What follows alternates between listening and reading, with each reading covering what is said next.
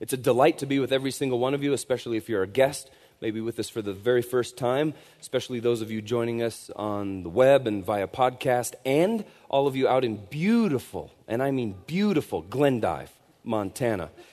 They called and said I needed to go a little easier on the Glendivians. They were feeling a little, second rate or something. But I love you in Glendive. They also said I better not show my face there or it'd be lights out for me. Love ya, Glendive.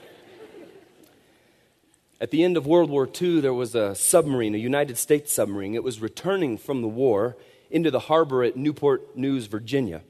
This was, as you could imagine, supposed to be a glorious day, as all of the brave men who had served as the crew on that ship had served so valiantly during the battle. This was the day they were to be rejoined with their families and friends who had missed them so much over the course of the long war. But just as it was coming into the dock at Newport News, something terrible and tragic happened to the submarine, and it sunk to the very bottom of the harbor, within sight, literally, of the safety of the dock that it was supposed to arrive and disembark its sailors at. Now, there wasn't a scratch on the thing from all of the fighting of World War II, but there it was, still sunk in the harbor.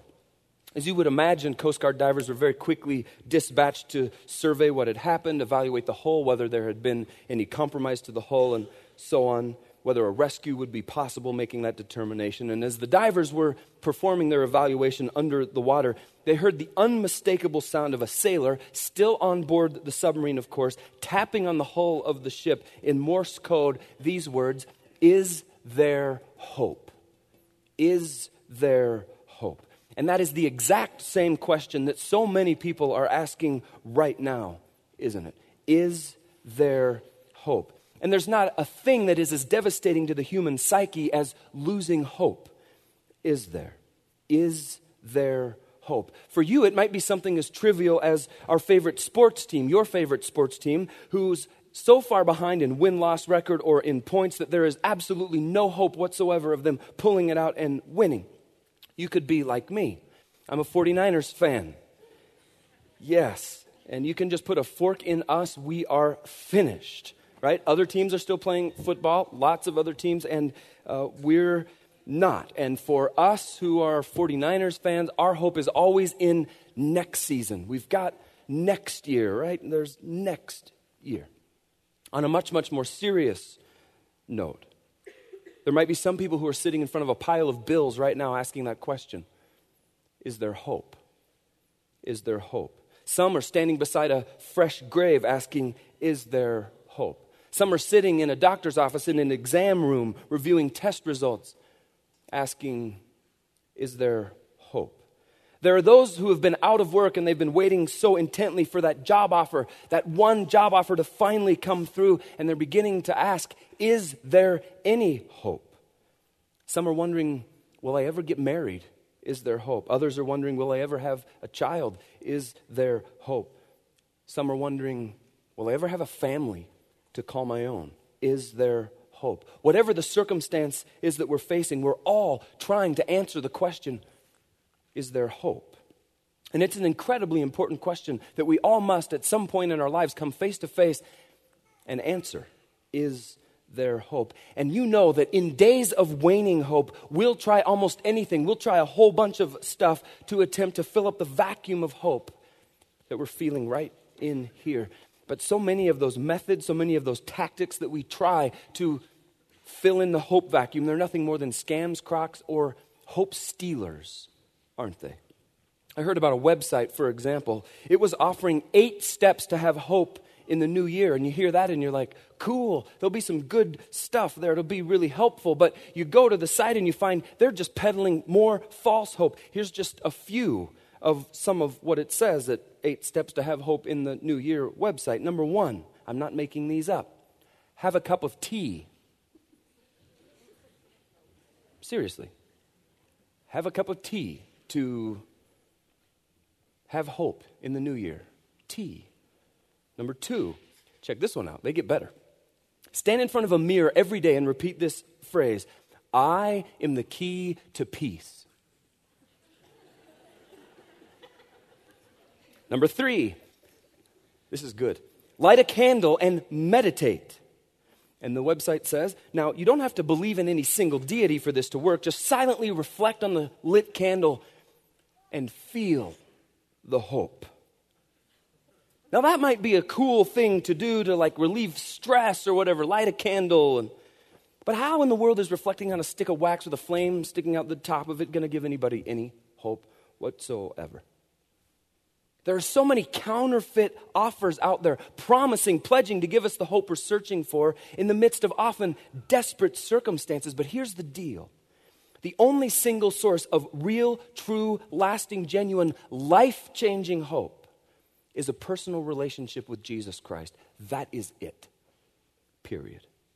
And that is so important to understand because hope, see, it isn't just about wishful thinking. Hope isn't just about daydreaming or positive thinking or optimism. Now, please, do not get me wrong. Positive thinking and optimism are far superior to negative thinking and pessimism. I'll take positive thinking and optimism any day over negative thinking and pessimism. You know how incredibly miserable it is to hang around people who only think negatively and are pessimists, right? You're going like, get me out of here. It's tough. But the deal with positive thinking and optimism is that they're only psychological. They are just in your head. They're just based on how you think, how you feel, the emotion, the sensation, the thinking of that particular instant. But please understand this, hope, real, genuine hope is actually theological. Hope is theological. That means that it's rooted and founded on who God is and how he has performed as God since the very beginning of time. Hope is theological, not just psychological. As a matter of fact, hope is all about our passionate trusting, as one man has said, in the one who can and the one who does make a real and lasting difference. A cup of tea doesn't make a difference. Sure, it'll cause you to have to excuse yourself to make use of a different room in the house, right? Standing in front of a mirror saying, I am the key to peace, that doesn't change anything. There's no hope. It might cause your spouse to think differently about you, like, whoa, what have I got myself into? Lighting a candle and meditating on it, that doesn't make a difference. Sure, the candle's going to look different because it's burned down, but there's no real difference. Hope is all about passionate trusting in the one who can and does make a real difference, the one who is Jesus Christ. And the reason we're talking about this together as a church is because I am actually praying this verse for myself and for us as a church family and a church community in this new year. It's a very well-known verse. You probably haven't memorized Isaiah 40:31. Here's what the Bible says. This is what I'm praying for us as a community. But those who hope in the Lord will renew their strength. Those who hope in the Lord will renew their strength. They will soar on wings like eagles. They will run and not grow weary. They will walk and they will not be faint. And I'm praying that for us as a church family, as a church community, because I get the very real and tangible sense that right now that is precisely where a whole bunch of us are living life. We are in desperate need of having our spiritual strength renewed. Lots and lots of us have gotten tired of passionately running the race that is our relationship with Jesus Christ. Our spiritual strength has been sapped because other diversions have taken our eyes off of the ball that is our first love, Jesus Christ. We've gotten complacent often and lethargic and lacking in discipline, and we have given ourselves to lesser things than the one who is to be our one thing, Jesus Christ. But folks, now more than ever, these are not the days for us to be tired and drained of spiritual strength and energy. Please hear me on that. Now more than ever, because of the journey that God has every single one of us on individually, as well as us as a church corporately, these are the days when we need and we must be walking with Jesus in the renewed strength that he promises us. These are the days that we need to be spiritually soaring on wings like eagles. We need to be running with Jesus in such a way that we are not growing weary, walking with him in such a way that we are never growing faint. There's an awful lot of voices going in our culture right now, shouting to us an awful lot of things that we need, isn't there? that we need to be doing, that we need to be about, that we need to be funding and paying for, and so on and so forth. And what so often gets lost in all of that cultural noise, all of the cultural hubbub, is the still small voice of God who whispers into our soul that which we desperately need. And Isaiah 40:31 is it, isn't it? For all of us. Who doesn't need to have their spiritual strength renewed? Why? Because the challenge of knowing and following and walking with Jesus is absolutely no walk in the park, is it? Absolutely not. And Isaiah 40:31, it doesn't keep it a mystery about the path to renewing our spiritual strength. How do we do it? We hope in the Lord. That means we passionately trust. We go all in with the one who can and does make a real difference in our life and in our world, the one who is Jesus Christ. If you do a word study of the New Testament, you'll see that that word hope occurs about 52 times throughout the New Testament alone. Depending on what version of the Bible you use, could be a few more, a few less. If you look at those around 52 different texts, you'll find that hope is not just some elusive, ethereal concept as we often portray it, as just sort of floating around out there, but rather hope always is connected in some way to God himself, because God is the author of hope. Romans 15:13. I pray that God, Paul writes, the source of hope. Circle that. The source of hope will fill you completely with joy and peace because you trust in him. Then you will overflow with confident hope through the power of the Holy Spirit. Hope does not come from tea, and hope does not come with mindless repetition, repeating things in front of a mirror, and hope does not come through meditating on a candle. God is the source of hope. He's the author of hope. 2 Thessalonians 2:16. Check out what Paul prays. 2 Thessalonians 2:16. Now may our Lord Jesus Christ himself and God our Father, who loved us and by his grace gave us an eternal comfort and a wonderful hope. And this hope deal is absolutely wonderful. And it isn't just floating around out in the stratosphere somewhere, all ethereal and mystical, and we somehow scoop up some hope. Instead, it is sourced in the person, the nature of God himself. See? But often it feels like hope is just out there, doesn't it? And while life can so often be difficult and harsh and completely void of any hope whatsoever, there is hope. There is hope, true hope, that can only be found in Christ and not anywhere else. And that hope becomes available to us via our relationship with him. And the three different avenues we have of knowing him inside of that relationship. First of all, God's word gives us hope. God's word gives us hope. Look at Romans 15:4. Check this out. Such things were written in the scriptures long ago to teach us, and here it is, and the scriptures give us hope and encouragement as we wait patiently for God's promises to be fulfilled. And who among us isn't waiting for God to do something, waiting for God to deliver on one or some of his promises? And the Bible tells us that the sacred text, the Bible itself, actually provides us with hope. The stories of old give us hope. And you can take Romans 15:4 in the context of either the Old or New Testament, all of the Bible. And what's very clear from this verse is when we have a hope problem, when we're lacking at hope, it probably points to the fact that we have a scripture problem. That we're not taking in the hope and the encouragement that God provides through the scripture because we're not spending time in the scripture. It's just sitting dusty on a shelf. We pull it off occasionally when we need something or when we want to take it to church once in a while. When we have a hope problem, it probably points to the fact that we have a scripture problem. We're ignoring the text. We're not uncovering the hope that God is trying to conduit into our lives through his sacred text. And we all think that our problems are so unique, don't we? How many of us think that we're the only person who's ever gone through this, and we get a severe case of the PLOMs, the poor little old me's. I'm the only person who's enduring this ever. Nobody's ever had it as hard as me, right? But I promise you, somebody at some point has gone through the exact same thing that you're going through before. And somehow God managed to provide them with hope and encouragement even in their darkest moment. And he's going to do the exact same thing with you, the exact same thing with us.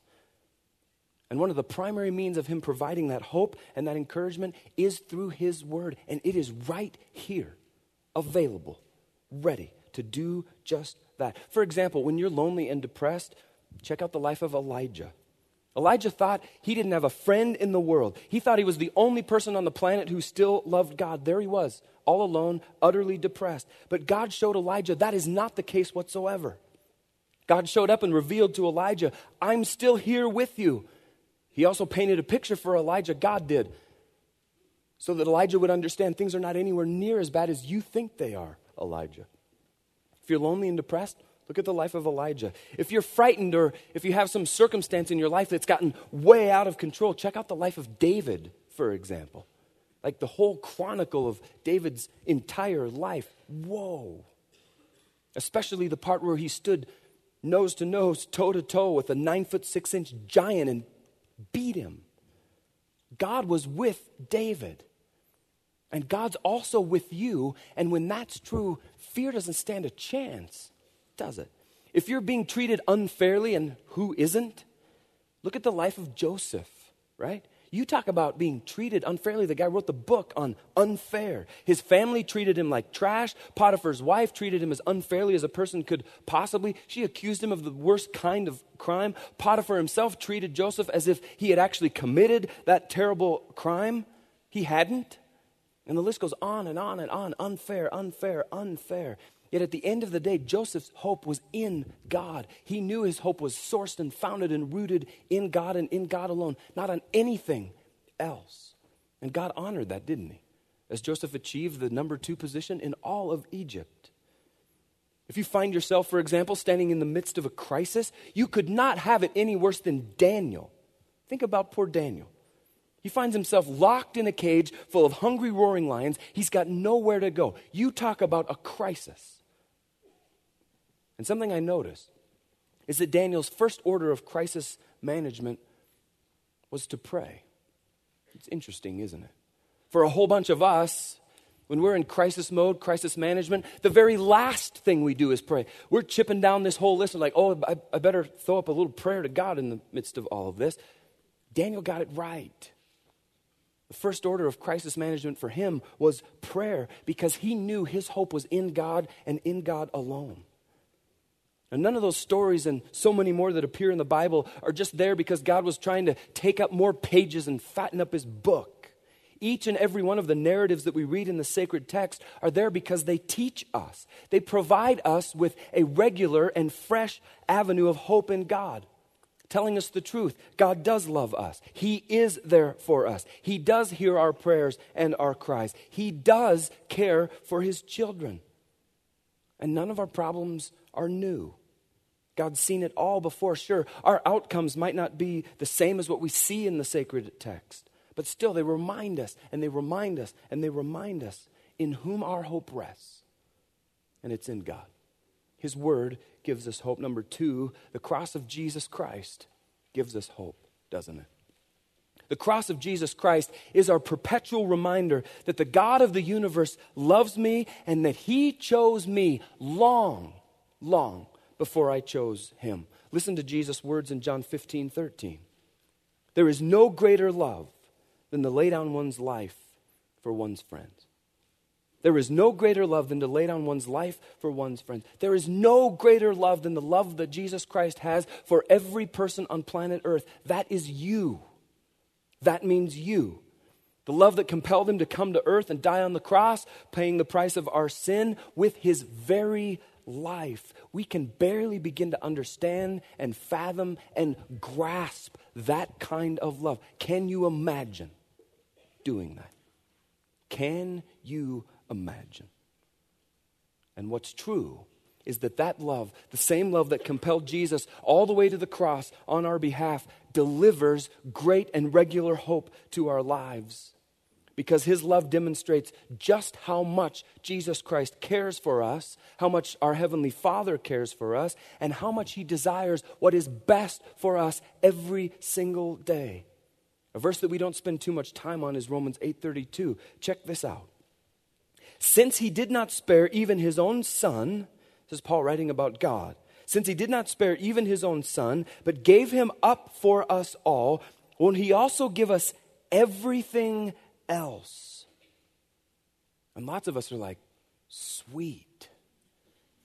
I want the everything else part.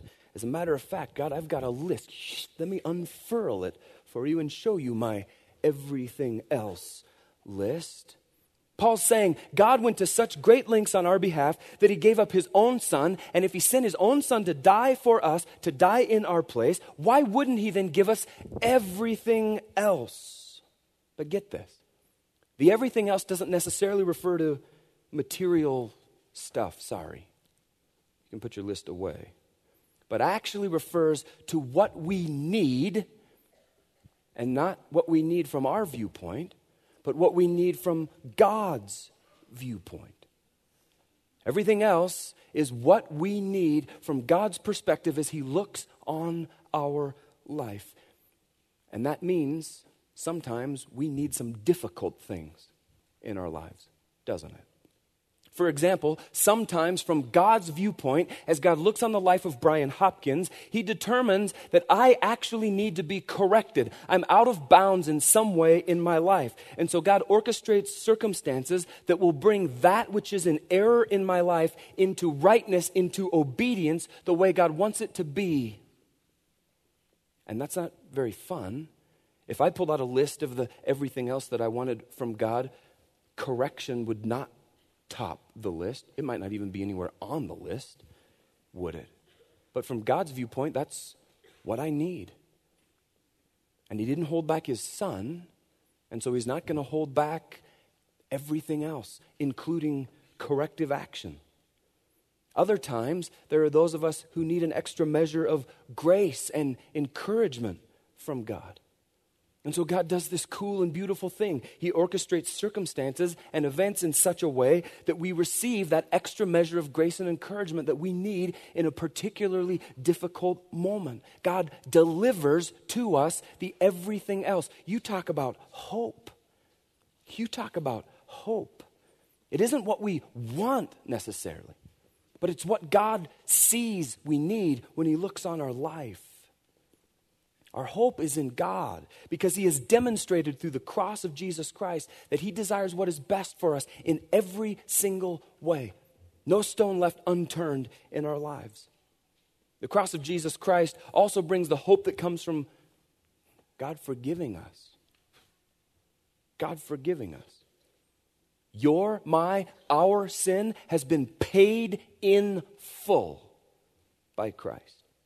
And when we place our complete trust in the finished work of Christ on the cross, there is absolutely no place whatsoever for guilt and shame in our lives. But so many of us just lug that stuff around. Guilt over one shoulder, shame over the other shoulder. They're like buddies. We just tote them around with it. Yep, these are my friends. Taking them with us wherever we go.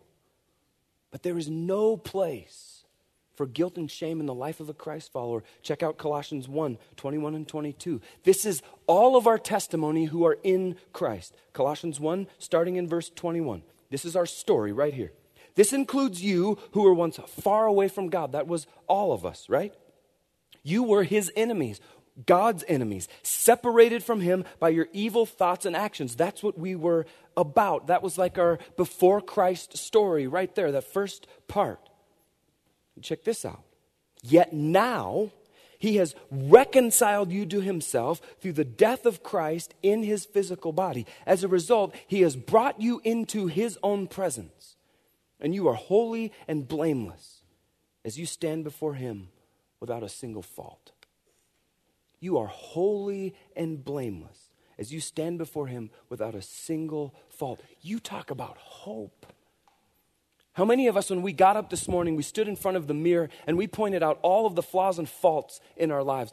Externally, we might have started with, and then as we began to look at ourselves in the eye, in the mirror, we thought about our soul stuff. All of the stuff that is a heap in our soul. The shame, the guilt, the damage, the stuff from the past. And we could make a list that fast of all of our faults, not God. He has brought you into His own presence, and you are holy and blameless as you stand before Him without a single fault. That is how God sees you who are in Christ. Holy and blameless, without a single fault. Talk about hope. You talk about hope. Jesus reconciled us, made us right with the Father, making it possible for us to be holy and blameless. That means, folks, that our hope never, and I mean never, rests in what we've done or what we're doing. Instead, our hope rests in the finished work of Christ on the cross. It's done. It's paid for. The cross of Jesus Christ gives us immense hope. Number 3, where we'll land today, the resurrected Jesus gives us hope, doesn't He? The resurrected Jesus gives us hope. The tomb where Jesus' body once lay, it's empty now. And that gives us immeasurable hope. And this is so absolutely important to understand because it's the resurrection of Jesus Christ which assures us, promises us that we can actually change, that we can be different. How often do we wallow in our sin, convinced that we won't ever beat the sin that is in our lives, that we just can't change, that there's no hope of us ever being different? We're confined to this existence. We talked about that a little bit last weekend when we talked about besetting sins, remember? We just resign ourselves to sort of, yeah, that's just the way it is. It's just the way things are. The hand I was dealt, the cross I bear, it's just who I am. But that is the furthest thing from the truth, folks. There is hope that you can change, that you can be different. I mean, think about it. God took a body that had been in a tomb, dead for 3 days, and He breathed life back into it.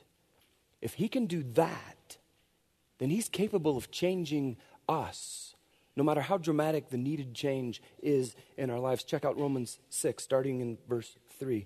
Or have you forgotten that when we were joined with Christ Jesus in baptism, we joined Him in His death? For we died and were buried with Christ by baptism. This afternoon at 5 o'clock out at the Bradfords, we're going to baptize some folks. You're welcome. Maybe you need to take that step of obedience to Jesus Christ. You've never been baptized. Just show up and we'll dunk you very gladly. And that's exactly what we're going to do this afternoon. People are going to identify with the death, burial, and resurrection of Christ, and the water symbolizes that. They go down into the water, symbolizing the death, the burial under the water, and then they emerge, come up out of the water, symbolizing the resurrection of Jesus Christ. Seriously, if you've never taken that step of obedience, why not today? Why not this afternoon? And just as Christ was raised from the dead, back to the text, by the glorious power of the Father, now we also, watch this, may live new lives. Live new lives. Since we have been united with Him in His death, we will also be raised to life as He was. We know that our old sinful selves were crucified with Christ so that sin might lose its power in our lives. We are no longer slaves to sin. Our hope for change, see, all rests in the resurrected Jesus Christ. That means, Christ follower, that we do not just get to live our lives wallowing in our sin, dabbling in whatever it is that we want to dabble in because it's fun or because it's cool or just because I couldn't help myself. And how many of us have given in to sin over and over and over and over and over again and then just tried to excuse it by saying, it's just the way I am? That is a lie straight from the father of lies, Satan himself. Because Jesus Christ was raised from the dead, we can change. Christians, we must change. We must be different. Look at 2 Corinthians 5:17. This means that anyone who belongs to Christ has become a new person. The old life is gone. A new life has begun. And we talk about that verse an awful lot, but we don't live it an awful lot, do we? Anyone who belongs to Christ has become a new person. The old life is gone. A new life has begun. And I want to, for just a couple of moments, talk very frankly and very directly only to those of you who call yourself a Christian. If you do not call yourself a follower of Jesus Christ, tune me out. Text someone for the next couple of moments. Engage your attention elsewhere, please.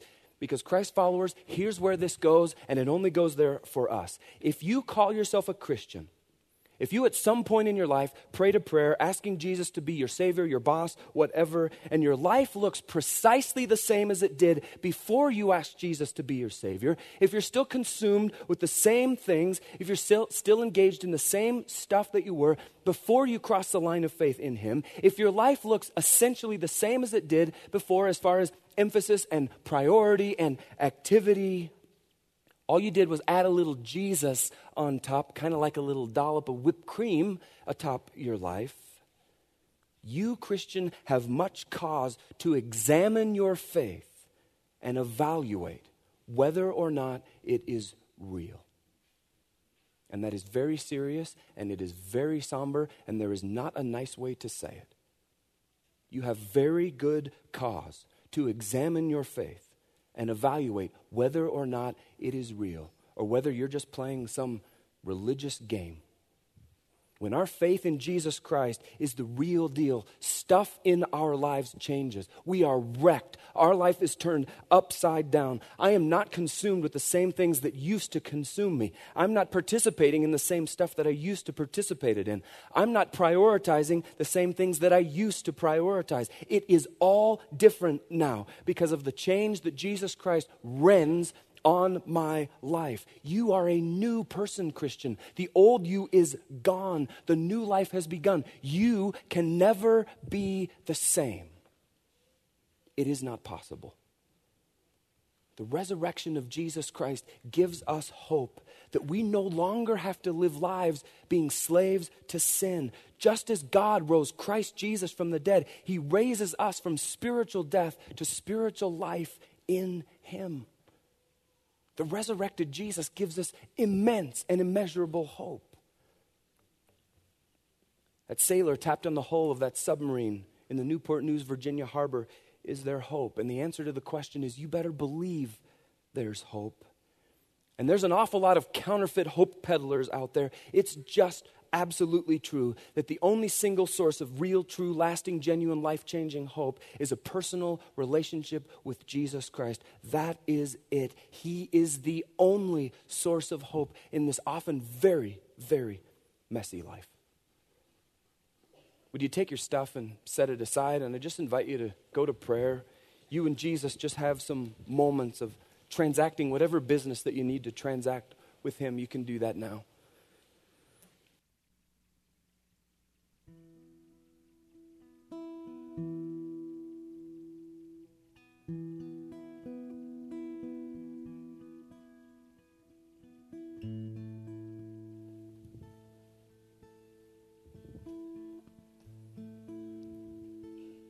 Is there hope? Darn right there's hope. It's not going to come through tea or repetitious chanting or lighting candles. Hope, real, lasting, life-changing hope comes only through God, through your relationship with Him, through His Son, Jesus Christ. So today, where is your hope?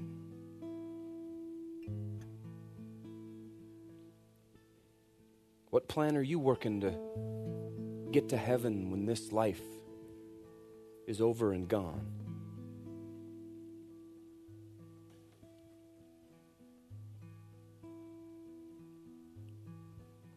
I sure hope that you don't think that just because you call yourself religious and just because you come to church that's going to get it done. Because it's not. The hope of eternity with God only comes through a personal intimate, one-on-one relationship with Jesus Christ. The relationship that he's inviting you right now to step into.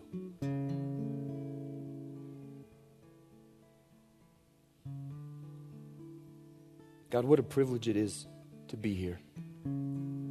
What a privilege it is to have life in our bodies. What a life that you've given us. And God, I for one confess that I've been an abuser of your grace.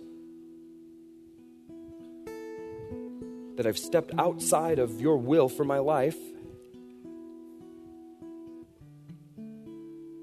And I knew that you'd forgive me. And how many of us, God, have done the exact same thing? I'm not alone in that.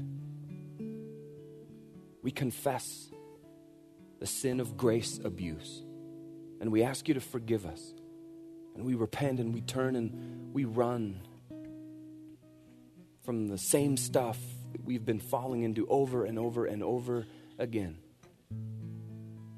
And we say, God, we want to go a different way. We want to go a new way. We want to go your way. Because our way sure isn't working. And thanks, God, for loving us unconditionally, even in the midst of our grace abuse. You just never give up on us. You never let go of us. You never stop pursuing us. You never stop loving us. And God, I pray for the people here right now, inside of hearts right now, God, there's tension. As folks consider a first-time step across the line of faith in you. If that describes you wherever you are, I just invite you to say to God, I want a relationship with you. You don't have to say it out loud. Just say it in the quietness of your heart. Say, God, I want a relationship with you. Please come into my life. Please forgive me. I get it. I screwed up. I sinned. I botched it. And you made a way for me to be reconciled to God. And I say thank you. And I repent and I turn from my sin. I turn from my own path. And God, I am going your way. Once and for all, I'm going your way. God, would you please help me begin the new life that you promised that's in you, founded in you, rooted in you. And if you prayed with me just then, that is the biggest decision of your whole life. There is nothing trivial, there is nothing trite, there is nothing small about that choice.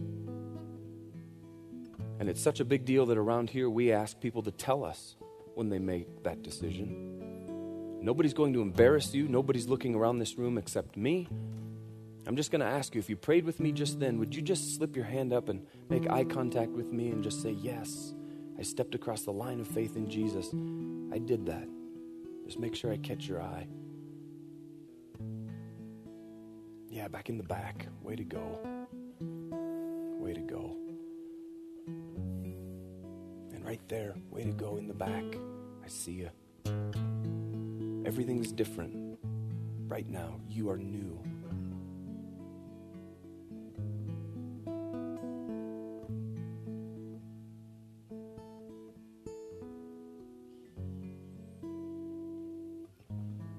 God, we're overwhelmed at who you are. That you love us as much as you do.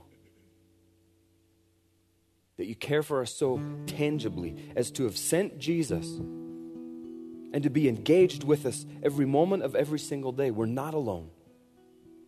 You're there providing hope in the midst of the most hopeless of circumstances. When the odds are as long as they can possibly get, you are there dispensing hope. We receive it, God. And we pledge to you to live our lives in worshipful and grateful obedience to the one who makes it all possible. The one who died so that we might have life.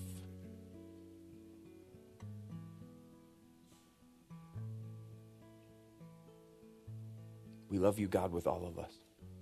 And we pray this in Jesus' holy, precious name. And everyone said, amen.